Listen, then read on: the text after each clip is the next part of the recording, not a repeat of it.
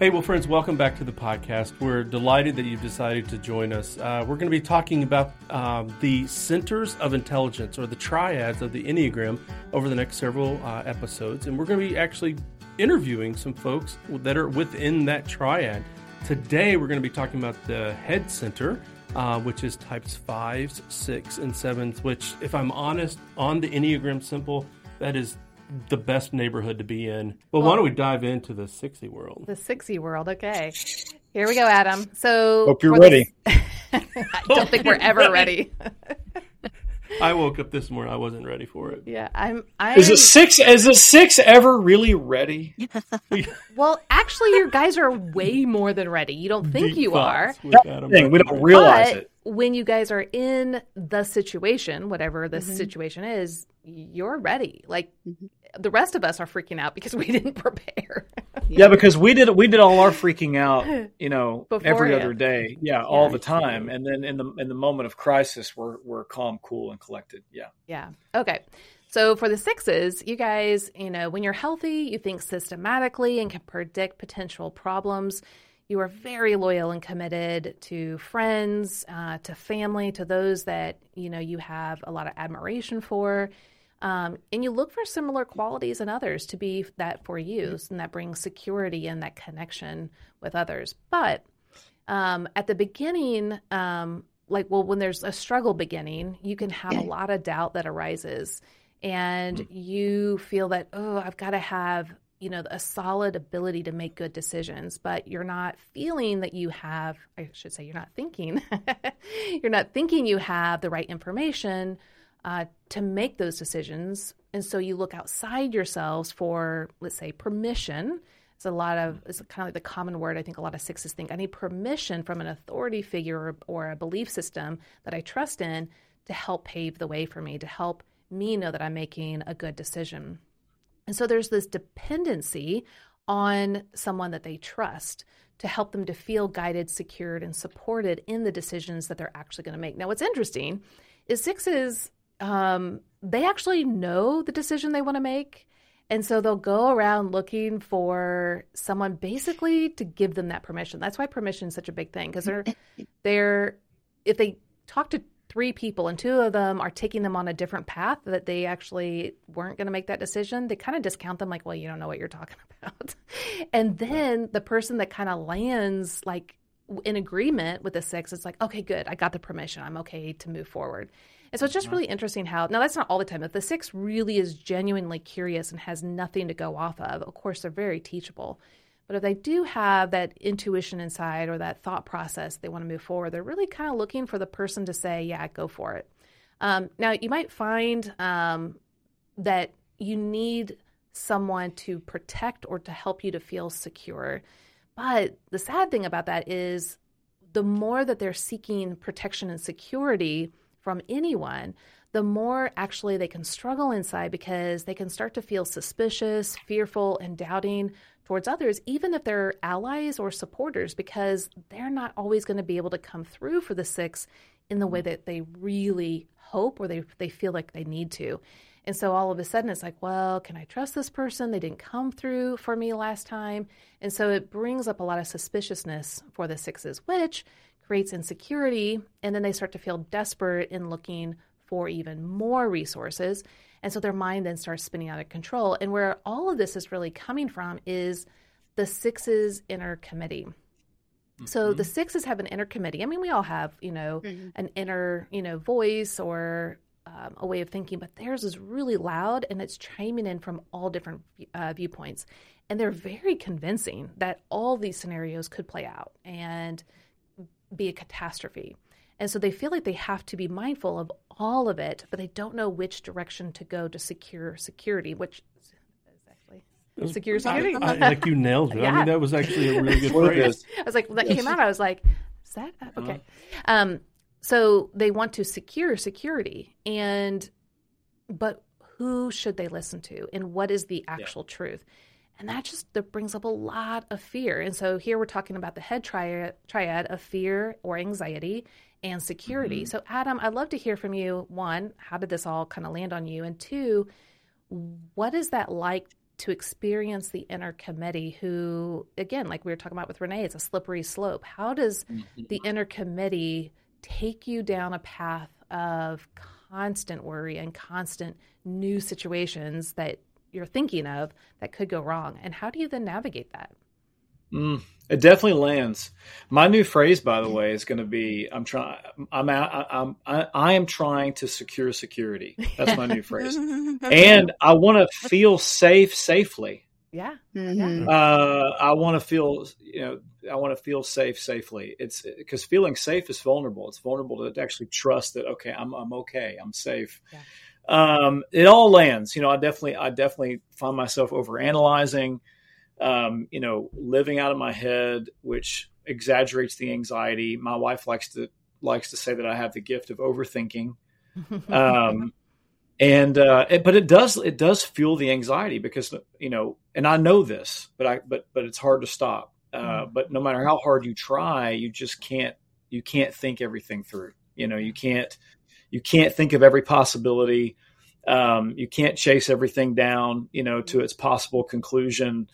And so it can create a life of worry and anxiety. I think when I'm aligned, with the truth of the gospel, when I'm living in that healthy place, I think that my thinking things through is a gift, honestly. Yeah. It helps me prepare. Let me back up because there's so much I want to say, and I'm trying to be concise, but fear is a gift in of itself, and fear can lead to the gift of preparation and wisdom. I think I've said this maybe on the podcast before, but a mentor of mine used to say to me, if I'm going to go to war, I want to go to war with people who are afraid and they know they're afraid. Because if they're afraid and they're attuned to their fear, they're going to prepare. Sure. They're going to make sure they have all their ammo, and they're going to make sure they know what their assignment is, and they're going to think everything through, and they're going to be prepared. And so fear can lead to the gift of preparation and wisdom. If they're not afraid, or they're not attuned to how afraid they actually are, then they're going to go out there on the battlefield with some kind of bravado or something that's going to get themselves killed and put their teammates in a compromising position. So I think the thinking things through, which is usually coming from a place of fear, can be a gift. The problem is, to bring it back to the inner committee, when I'm misaligned, the inner committee is so loud, the voices are so strong, and all the different scenarios, there are so many, it causes a great deal of anxiety. And not only for me, but within my family system. The people who live with me have to tolerate it. So, and you asked the question of how do I navigate that? Yeah. I don't know. Well, okay, let's see if you can think of a scenario, because as a 6, I am surrounded by 6s on my team, my husband, my son. With such joy. I know. And relief. Yes. Like it was almost a confession of blessedness. Yes. So my team, you, my son, my best friend, my mom. I mean, we're probably a lot like fire ants. I remember Richard Rohr once saying, like, 6s are the most plentiful on the Enneagram. Like, we're just everywhere. But... Like, you just can't get away from it. Yeah. Right. Yes. But here's what I want to say. And hopefully this will land on you 6s as affirming. And I say that because it's hard for 6s to receive affirmation, right?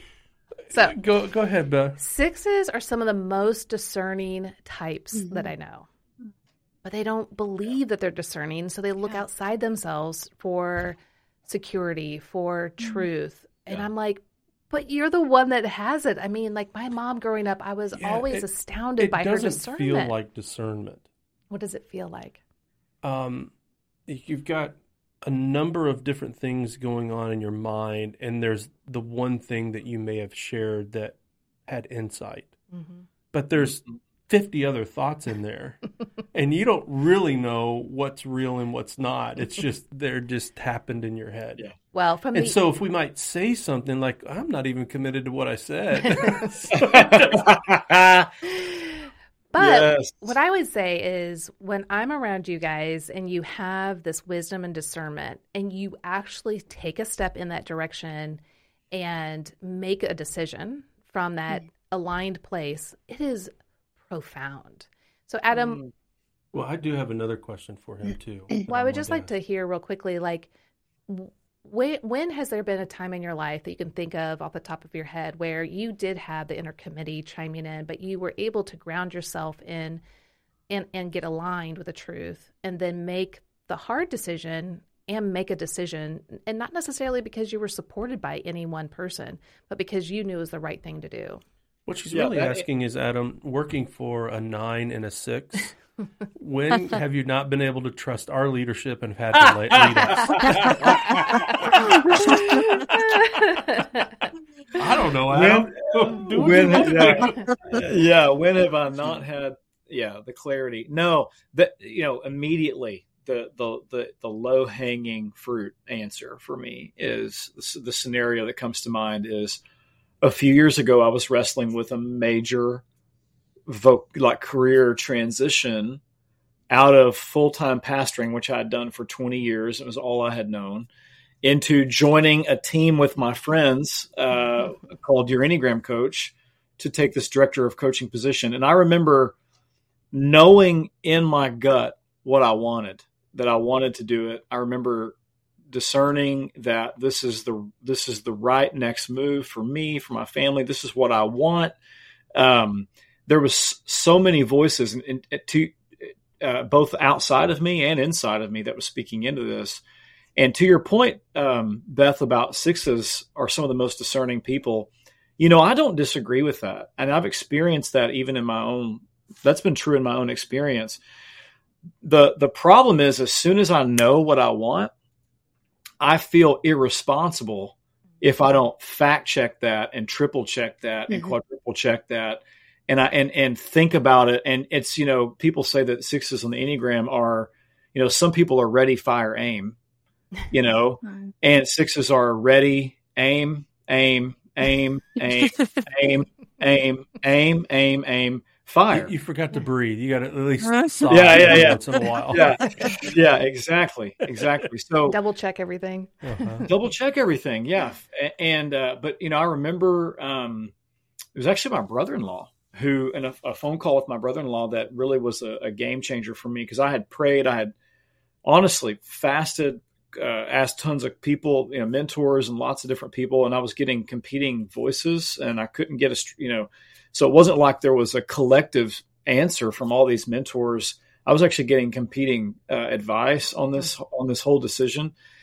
And my brother-in-law just said, and I know this is perhaps a violent phrase, but let's just go with, everybody is familiar with this metaphor.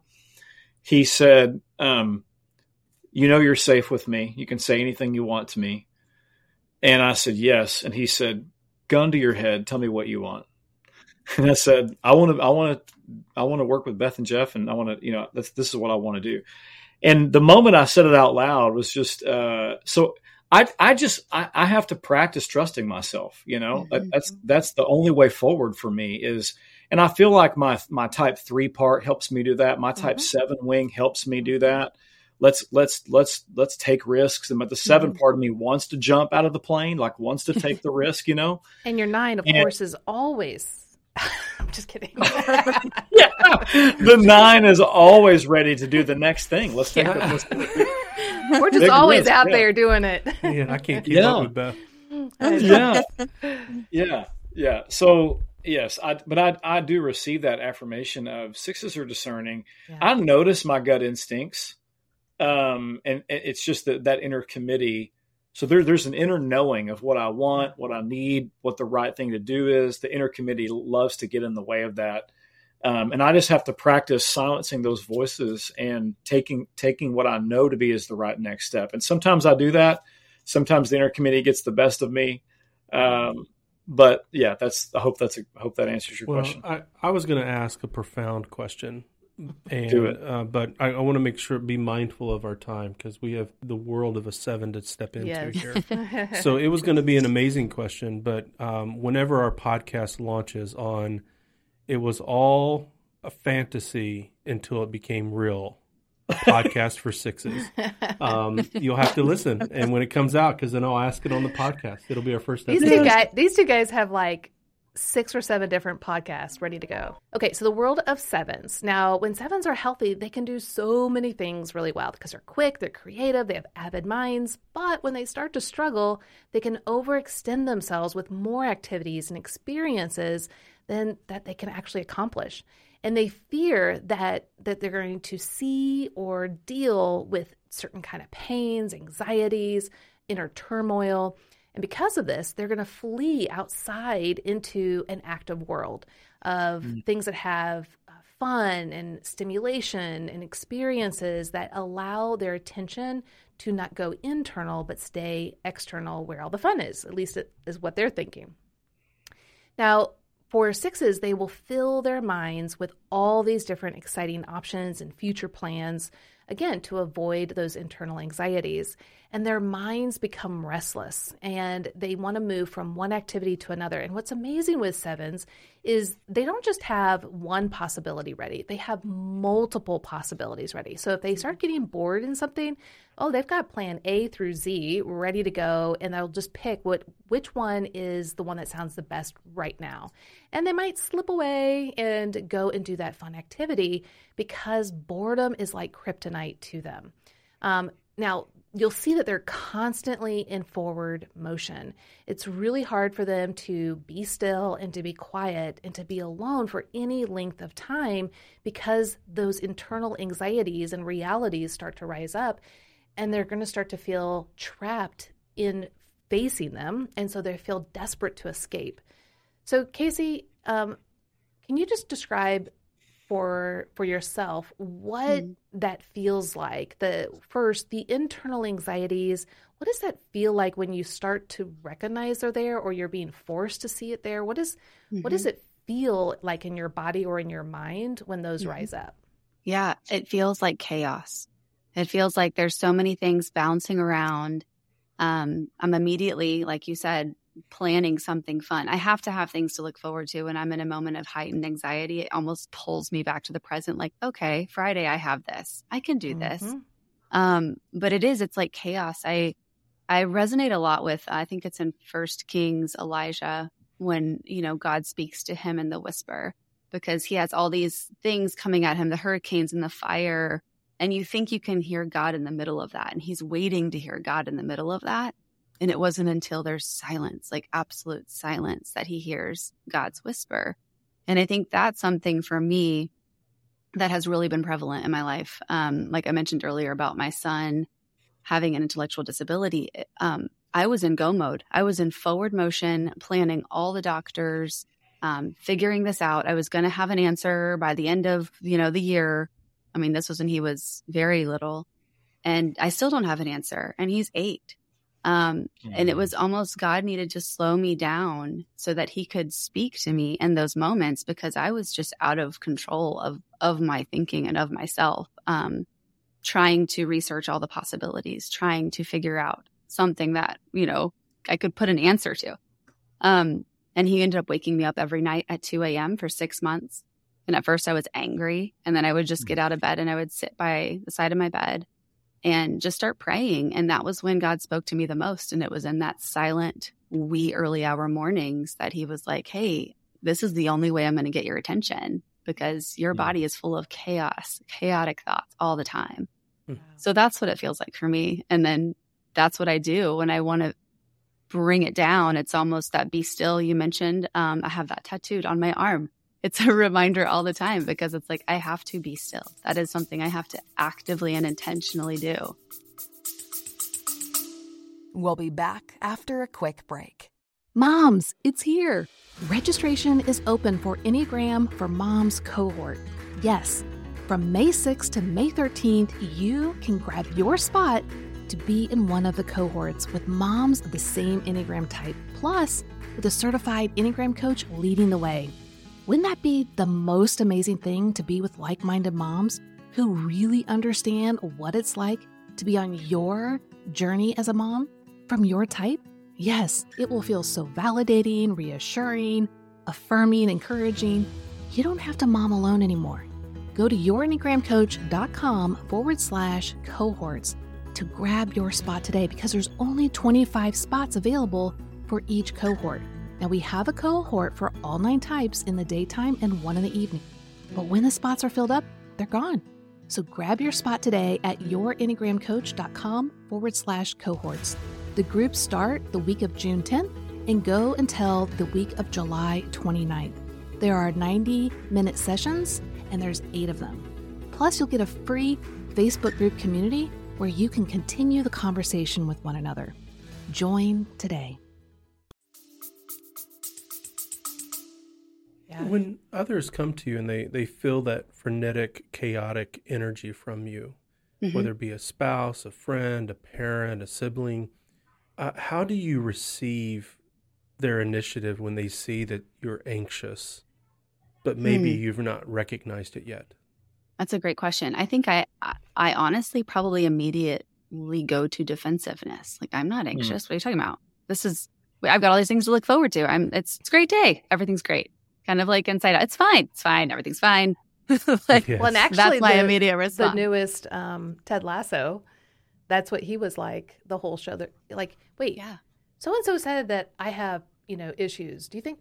Well, of course you do. Like, but no, wait. And they kept going from person to person, kind of like, no, you all got it wrong. Let me ask this person. They can see like everything's perfectly fine, until he realized there is something going on. There is. I have to sit with it. Yes. I think that's hard for 7s. It's an immediate knee-jerk reaction to be like, nope, everything's great. And clearly that's not. And it takes a moment for you to kind of come full circle and come back to that thought and be like, oh, everything's not really great. And this is why. Mm-hmm. Yeah. Well, I mean, isn't that true for all of the head types? When I think about my own research and study, it's an indicator of something else, although it can be baptized in, oh, no, I'm just doing my research. I'm just running out the options. And even recently with challenges that we face, I find myself predicting, like preparing for different scenarios in the future. Mm-hmm. None of them are great. Like none of them are even good or fine. They're just are. They are. They're reality. They're right? reality. As all 6s say. The least preferred options are the only options that I have. But I can already find myself doing it. And I also find that, and this gets into our thoughts around the Enneagram internal profile, but the 7 part of my heart is also trying to alleviate some of the anxiety. So I'm diving into certain types of literature in preparation for a book. I'm also trying to have fun by planning crawfish broils, as my wife calls them. Can you imagine Wrong an oven cooking big method, enough everyone. to broil that in 60 pounds of crayfish? Wrong cooking method. That's right. You're going to start a fire. Be cooked for sure.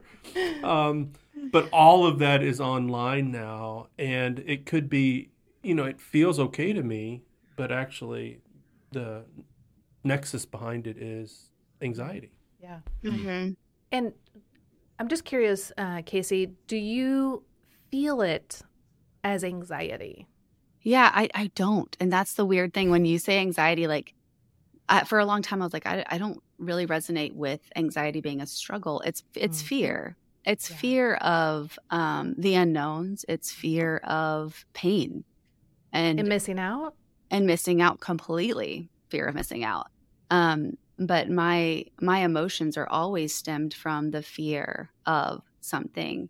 And I think for me personally, it's always pain. Like, I don't want to feel any pain relationally in any way at all. I mean, as a mom, and your kids, I mean, there's a million things every day that we can have and feel pain. And for 7, that is absolutely my greatest fear. I don't see it quite as anxiety because that looks differently to me. I don't know. It's like an anxiousness, and I don't feel like I have that. I just have. And I think a lot of 7s actually agree with that, especially I would say 7s with 8 wings. I think 7s with, we all have both wings, but ones that experience more of the 6 wing, I think they can feel the anxiety more physically. Whereas I think for you as a 7 who leans more heavily into the 8 might not actually feel the physical anxiety, but the fear is there, the mental, like, oh, that's not going to be a place I want to go. So I'm going to jump out over here into a much more happy. And that's the thing that's so amazing about 7s is the resilience-ness of 7s. And, a big difference that you can, like when people are like, am I a 3 or am I a 7? Well, 3s, there's absolute failure. And 7s, it's like, no, it's just a new opportunity. You Oh, know, yeah. Like there's a million things we can do with this failure. Like, let's try something else. And that resilience that the 7s have is really remarkable. And I hope that I'm just curious, Adam, do you ever think about mistakes being opportunities? Or like, I had a number of ways that I knew I was going to fail, and I slipped into opportunity. No, I didn't stumble into opportunity. No, that's not the first place my mind goes. No. I'm assuming that's not what you're thinking, Jeff. Oh, I mean, I only think about the mistakes. Yeah. Yeah, Only and I'm in the trouble. mistakes. I'm in trouble. I've compromised the team. I've compromised the fam. This is bad. It's good. Yeah, the mistakes. I seriously had a pastor one time tell me, because it just church inner workings and conflict, and I said, I think I'm the reason why this church isn't growing. And this great older veteran pastor said, "You're not that important." Yes. It was so comforting my heart. Like, thank you. It's not that bad. It's not just on you.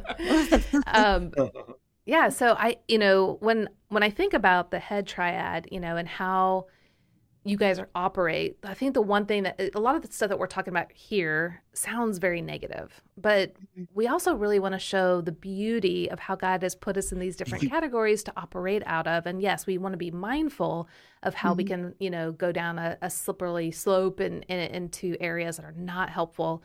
But you guys are able to bring such wisdom and insight from thinking things through and being very mindful and gaining, whether it's gaining knowledge, gaining wisdom, gaining guidance, experiences. And so I want everyone that's listening to not just hear this podcast as we're putting the head triad down. We're highlighting, yes, certain things that can trip you guys up, but man, you have so much to offer, and we're so thankful for what you guys have to offer us. It is great to hear. I mean, we hear about the stereotypes and the different descriptions of each of the different types, but to actually hear from your story about how it shows up in your life, how we can love and serve those different numbers that we have relationships with. So you're a real gift, and we're incredibly grateful.